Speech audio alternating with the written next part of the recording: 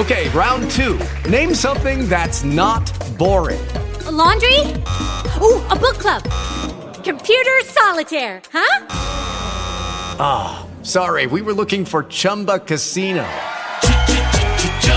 That's right, ChumbaCasino.com has over 100 casino-style games. Join today and play for free for your chance to redeem some serious prizes.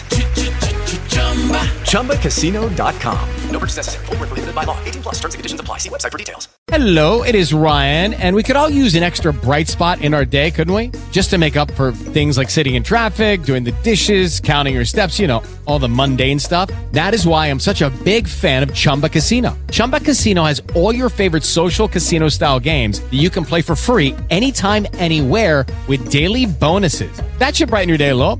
Actually, a lot. So sign up now at ChumbaCasino.com. That's ChumbaCasino.com. No purchase necessary. VGW Group. Void where prohibited by law. See terms and conditions. 18 plus.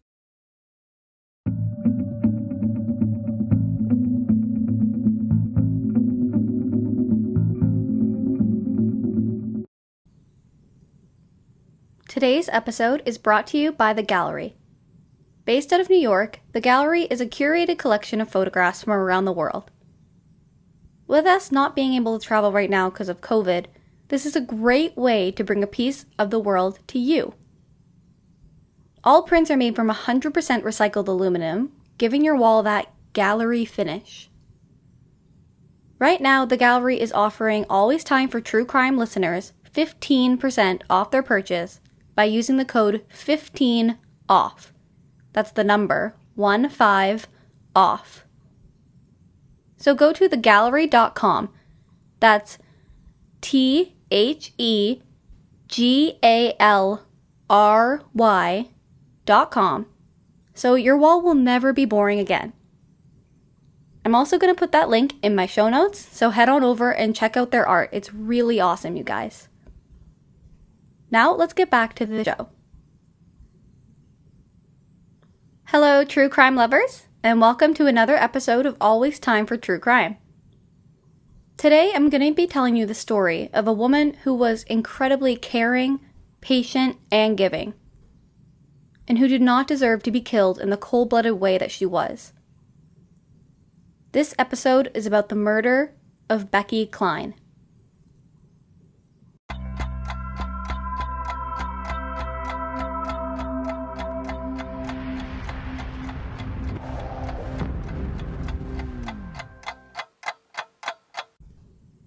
Rebecca Cline was born April 4th, 1974, to parents Marilyn and Jeffrey in Streamwood, Illinois, just about an hour outside of Chicago. She also had an older sister named Melanie, and the whole family was very close with one another. She would apparently talk to her mom and sister on the phone every single day, if not twice a day. For the rest of the episode, I'm gonna call her Becky, because that's what her family and friends called her. Becky was a very caring person whose goal was to help people. She had a degree in recreational therapy from Illinois State University and worked as the director of a company that provided services, programs, and transportation for seniors and those with disabilities. She worked incredibly hard, and in 2005, she actually created a daycare program and facility for these groups. In 2007, Becky was a 32-year-old living in Villa Park, Illinois. Villa Park is a suburb of Chicago, and in 2017, it was actually rated number 8 on the best places to raise a family in America. It's also said to be a very welcoming neighborhood, which was important to Rebecca because she was openly gay. She lived with her 28-year-old girlfriend, Nicole Abu Sharif, whom she had been dating for 7 years. And even though the two couldn't get married because of gay marriage being illegal in the States at that time, they were just as committed. They had exchanged commitment rings with one another, and their families didn't think of the two as just dating. They thought of them as a permanent couple. It's said that the two women even talked about fostering or adopting children. They had actually been friends before beginning a relationship. The two met at the nonprofit company that Becky worked at. Nicole would do deliveries for the company and more physical work, and the two started hanging out more and more. Then, at a Christmas party in 2000, the women's friendship turned into something romantic. Everyone said the two got along really well, maybe because they were pretty opposite. Becky was the extroverted, bubbly, outgoing one, a little bit more of a girly girl, and Nicole was a bit more shy and introverted and very tomboy. But the two's opposite personalities complemented each other. On the morning of Friday, March 16th, 2007, Becky's girlfriend Nicole got a call from Becky's work around 11:30 a.m., informing her that Becky had never showed up. Nicole was actually still sleeping because she actually wasn't working at this time. She was on disability for a back injury. So she composed herself, got out of bed, and went out to look for Becky. Before she went to look, Nicole called Becky's mom, Marilyn, and asked if she had seen or heard from Becky that morning. Marilyn told her that she hadn't, so Nicole told her that she was going to go look for Becky and that she would keep her updated. Nicole noticed that Becky's company work van that she used to transport her patients was missing from their driveway. So maybe something had happened to her on her way to work. Nicole started walking down the street and saw Becky's van parked further down the street, maybe about a block away from the house. Nicole approached the van and saw the doors had been left open and the keys still in the ignition. But there was no sign of Becky. On the front seat was Becky's backpack. However, it was empty and it appeared the contents of her bag have actually been thrown onto the floor. So Nicole immediately called police and told the operator that her friend is missing and that she just found her van outside. It was a bit strange to me that she called her friend instead of girlfriend or partner. But I have to assume that in 2007, being gay came with its fair share of discrimination and disrespect. So maybe she thought police would have a negative bias to the case if she said she was gay. I, of course, have no idea, but that's kind of how I justified it. After the police tell her they're on their way, Nicole called Becky's family to come over and help search. Becky's family was very supportive of her being gay, and the clients treated Nicole like their own. So they were all pretty close too. Police arrived at the home just before 2 p.m. and immediately started looking for any kind of clue to suggest maybe Becky ran away or maybe someone had something against her. Becky's friends and family are sure that she's going to show up any minute and have some kind of explanation. But she doesn't. While police continue to canvass the home and interview those closest to her, the rest of the friends and family hand out missing person flyers around the neighborhood. Her disappearance is released to the media, and I actually realized when I was reading the article that the newspaper had released back in 2007, they say, quote, Becky was last seen the morning of the 16th by her roommate. So, again, kind of interesting how they're dodging the word girlfriend or partner. And I'm not sure if the media said that or maybe Nicole used the word roommate, but I just thought it was kind of interesting that maybe the media was too scared to say girlfriend. In her interview, Nicole recalls the night before Becky went missing. Nicole had been sick with a cold and had just stayed home all night while Becky went out for dinner with her sister Melanie. Nicole says she was asleep when Becky came home, but she did remember Becky getting out of bed and telling her that she was going to work. Then, back at the house, police get their first clue. They find Becky's phone sitting on the ledge of the basement window. And now her family is really panicked because Becky would have never left somewhere without her phone. Next, a neighbor calls in with the tip. After hearing that Becky had gone missing, they told police that they had seen a dark-colored van sitting outside of the women's house the night before Becky disappeared. They weren't sure if anyone was actually in the car, but they did think that it had stayed parked there all night. So now police are wondering if this wasn't an opportunistic carjacking, but an actual planned attack. When they asked Nicole about the car, however, she says that her friend Rose had been drinking nearby and was too drunk to drive home, so she'd actually left her car parked outside of Nicole's house around midnight. But Nicole had already told investigators that she was asleep by the time Becky got home, and that was before midnight. With this, she modifies her story and says that she had woken up when Rose came to the house. And it's only a small modification, but police start to get a little bit suspicious of Nicole changing her story. Things get even worse when the investigators searching the house call the detectives interviewing Nicole. While searching the garage, investigators stumbled upon Nicole's 1966 Mustang. It was her prized possession. At first, everything seemed normal about it. In fact, it even had a layer of dust on top, so it looked like it hadn't been driven in a while. But then they noticed a few handprints in dust around the trunk of the car.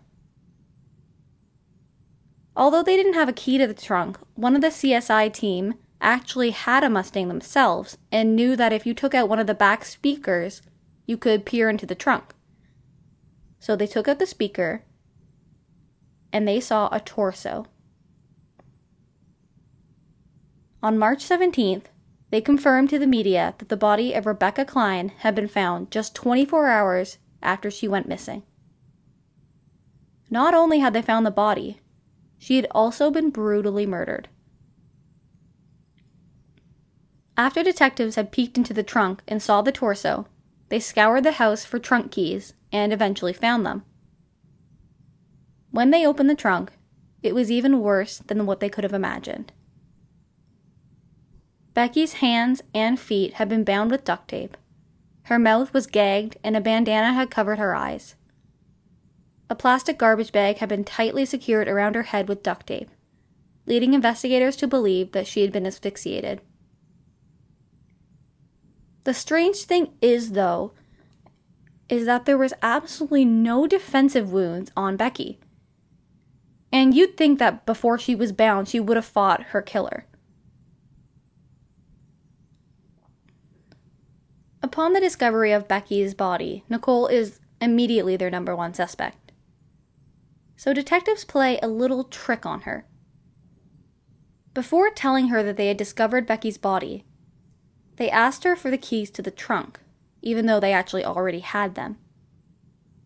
Nicole plays right into it because she tells investigators she had lost the keys years ago.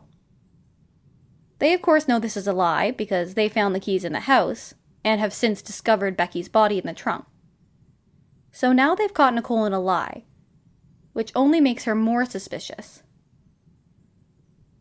When confronted, Nicole adamantly denies ever hurting Becky and sticks to her story. Nicole says she has no idea how Becky's body ended up in her trunk. She even mentions the fact that she is on disability for hurting her back, so how would she have carried Becky's body into the trunk with her bad back? While the interview with Nicole is pretty much going nowhere, police go ahead and seize her computer and phone. They also begin looking for that woman named Rose that apparently had stopped by the house to drop her car off on the night of March 15th. And they find her easily. 19-year-old Rose Sodaro is brought in for questioning, and she tells investigators the exact same story. She had been too intoxicated to drive and had simply dropped her car off at Nicole's house. But here's the catch. Rose apparently didn't even know that Becky had been found dead in the back of Nicole's trunk. And once she heard that, she broke down. Upon hearing of Becky's murder, Rose tells police everything. First of all, Rose and Nicole had been more than just friends. They had actually been dating for about a year after meeting online. The two women really both liked cars and were able to bond over that. And here's where both Rose and the police find out how twisted Nicole really is. According to Rose, who remember is 19 and was, young and naive, Nicole had told her that she was a firefighter hero who had saved lives in 9/11. She even said that she had been honored for her bravery. And this is a complete lie. She was never even a firefighter at all. But it gets worse. Nicole also told Rose that she was dying from liver cancer. And for one of their first dates, Nicole asked Rose to come with her to pick out her casket because apparently she was gonna die soon. Nicole also claims that her brother is also dying. So apparently both she and her brother were dying. Hey guys, it is Ryan. I'm not sure if you know this about me, but I'm a bit of a fun fanatic when I can. I like to work, but I like fun too. It's a thing. And now the truth is out there. I can tell you about my favorite place to have fun. Chumba Casino. They have hundreds of social casino style games to choose from with new games released each week. You can play for free anytime, anywhere. And each day brings a new chance to collect daily bonuses. So join me in the fun. Sign up now at ChumbaCasino.com. No purchase necessary. VGW Group. Void where prohibited by law. See terms and conditions. 18+.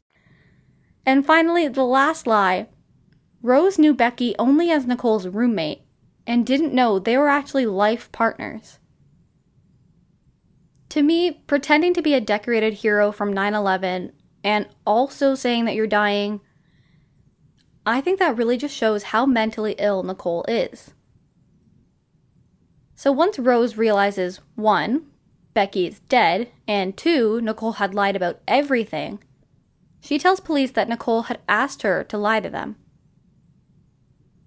Turns out, on the Thursday night, the day before the police were informed of Becky's disappearance, Rose and Nicole had been out at the bars. Around 9:30, the two women met up and hung out. They met at a restaurant before and then went bowling. And police would later confirm this through eyewitnesses and text messages. The women then returned to Nicole's house. Rose notes that when they came home, Becky was not there. She also tells investigators that she saw a gun on Nicole's nightstand. And remember this because it's going to be important later. But here's the big shocker. Once the two women returned to Nicole's house, Nicole told Rose she had a big surprise for her and hands her the keys to the 1966 Mustang. She tells Rose she wants her to have it and drive it whenever and have free reign, and since Rose loves cars, she was really excited. Little did she know there was a dead body in the trunk. It's unknown why Nicole would try to give the Mustang away. Maybe she was hoping Rose would take the car away and then police wouldn't have a chance to search it. Some say that maybe she wanted to frame Rose, but she also claimed to be in love with Rose, so I don't know if that theory really makes sense. After Nicole gives Rose the key, Rose slept over and left the next morning. Again, she only knew Becky as a roommate, so no alarm bells were going off at this point. Now police have Nicole in custody, but they haven't officially charged her with anything yet. Even though it's really not looking good for her. They have her lying to Rose, they have her lying to Becky by being in an affair, and they of course have the fact that Becky was found in Nicole's car. But what they don't have is any physical evidence. While police wait for the forensics from the body to come back, they take a look at Nicole's phone records and see that she had a lot of contact with a guy named Robert Edwards on the night of March 15th. This guy Robert was actually Nicole's former boss at one of her workplaces, and apparently the two would do drugs together a lot. When they interview him, he at first lied to police, telling them that he was out getting a haircut that night. However, later, after police confront him with the phone records, he changes his story and admits that he was at Nicole's house that evening, but he was just there for drugs. Then he tells them that he was actually too intoxicated to remember what happened that night. Either way, he's sure that he had nothing to do with Becky's murder. I think that at the time, police were trying to see if he was an accomplice. But since they really have nothing to link him to the murder, they released him, but they continued to keep him in the back of their minds. Then the forensic evidence came back. Nicole's entire palm print was found on the bag around Becky's head. Since it was an entire palm print, it was likely that this print came from Nicole pressing her entire hand on Becky's head when she was stuffing her body into the trunk. They were also able to confirm that the duct tape found on Becky's body was from a roll inside the house, and Nicole's fingerprints were found all over it. Lastly, the bandana used to blindfold Becky belonged to Nicole and was also covered in her DNA. With all of this, police were able to formally charge Nicole with first-degree murder on March 21st, 2007, not even a week after Becky's murder. While police began to piece the puzzle together and prosecutors build their case for a trial, neighbors of the couple were shocked to hear about the murder charge. Many were convinced that they had gotten the wrong person, as they had never even seen Nicole and Becky fight. They seemed like the perfect couple, very much in love. Nicole's family stuck by her, as her father was sure his daughter wasn't a killer. A few of her friends and family actually suggested that her friend, Robert Edwards, was the real killer, even though there was no real evidence to link him to the crime. I'm sorry, but they have physical evidence and motive from Nicole, and they have nothing to even hold Robert Edwards on, so to me, it's pretty clear who the killer is. But I guess it's hard to accept that your daughter and friend is capable of something like that. The murder charges especially took the Klein family by surprise. They thought Nicole was part of their own family. She was someone they cared for, someone their daughter loved. And despite one weird spat 5 years earlier, the two really didn't have fights and there were no warning signs. This weird spat that I'm talking about happened in 2002. Becky had told her sister Melanie that she was thinking of breaking up with Nicole. But when she had tried to do that, Nicole had threatened to kill herself. This is a big warning sign for me because I think it shows how Nicole was comfortable with manipulating Becky. I mean, Becky was such a caring person and loved to help people, so I feel like Nicole knew that Becky was the type of girl to feel sympathy for that. If Nicole was seriously contemplating suicide, that's of course a very sad thing, but she should get help, not use it against your partner. On April 22, 2009, Nicole went on trial for the murder of Becky Klein and pleaded not guilty. The prosecution's story went like this. Nicole wanted to be free with her new lover, Rose. It was also newly discovered that Nicole was to inherit $400,000 in insurance money from Becky's death. The prosecution argued the motive was a combination of love and money. On the night of March 15, 2007, Becky arrived home around 7:20 p.m. after having an early dinner with her sister Melanie. Prosecutors believe she was killed shortly after returning home, as Becky's autopsy proved that the food in her stomach had not had time to digest yet, meaning she was killed shortly after eating. When Nicole met up with Rose at 9:30 p.m., Becky was already dead, which was why Rose didn't see her at the house. Becky's sister Melanie had also apparently tried to call her that night around 8 p.m., but the call had gone unanswered, further suggesting that she was already dead. It also turns out that Nicole's Mustang was having an issue with the transmission, and for whatever reason she couldn't put her car in reverse, meaning she couldn't have driven the car to the garage, which was probably why she had never disposed of Becky's body. Because let's be real, you gotta be really stupid to leave your murder victim's body in your own car. It seemed like the prosecution had it all figured out, but the defense presented one problem. If Nicole had killed Becky, how did she get Becky into the trunk of her car with her back injury? There was no way Nicole would have been able to lift Becky into the car. It's possible that Robert Edwards, the guy who told police he had gone to the house for drugs, had helped in putting Becky's body in the trunk. But then again, there's no evidence to suggest that, and his DNA wasn't found anywhere on the body, tape, bag, or bandana. The prosecution had their own answer as to how Becky ended up in the trunk, one that didn't involve Robert Edwards. Remember how Rose had seen a gun on Nicole's night table the night that Becky was murdered? Well, they believe that Nicole used that gun to control Becky. She threatened to shoot her if she didn't get into the back of the trunk. Meaning, even more disturbingly, Becky probably got in herself, hoping not to be shot.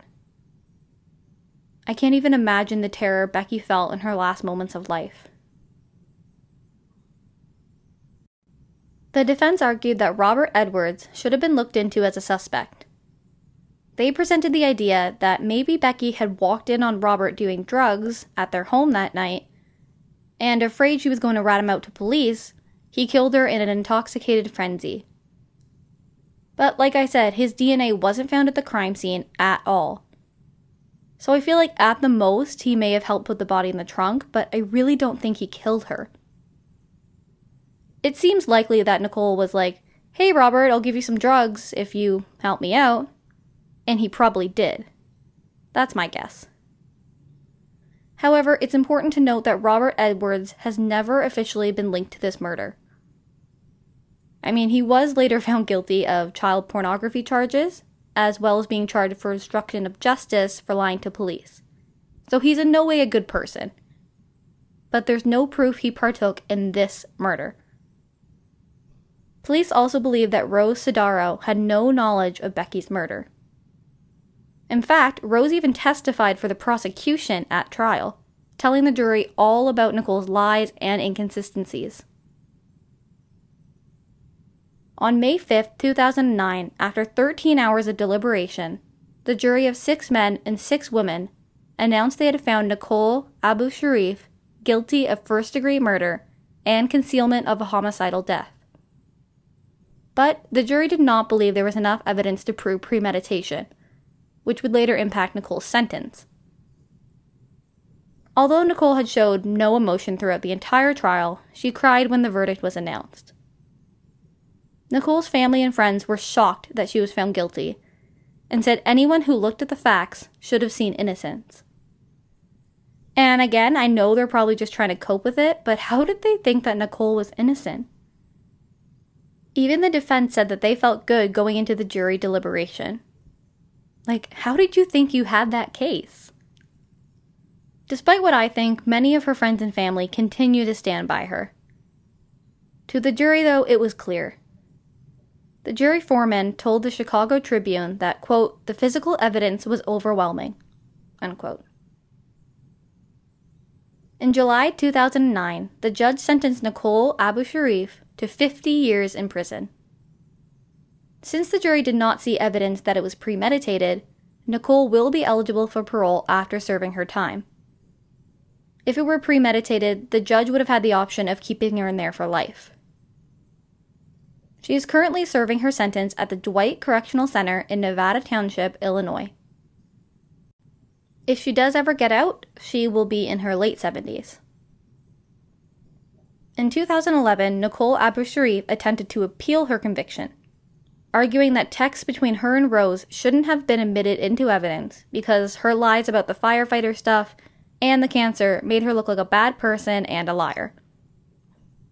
Well, I mean, you're not wrong, Nicole. Nicole, in her defense, requested that her conviction be reversed and that she should have a new trial. However, her appeal was denied and her conviction upheld. For the Klein family, the pain will never go away. Becky's sister Melanie says one of the hardest parts was that Nicole was someone they trusted, someone they treated like their own family. The daycare program that Becky had created was renamed in her honor and is now known as the Becky Klein Adult Care Program. Thank you so much for listening to another episode of Always Time for True Crime. But stay tuned because I got another podcast recommendation for you. This week, I'm telling you guys to check out the podcast Anxious and Afraid. The two hosts, Shauna and Abby, are both fun and knowledgeable about their topics that range from true crime to paranormal stuff to conspiracy theories.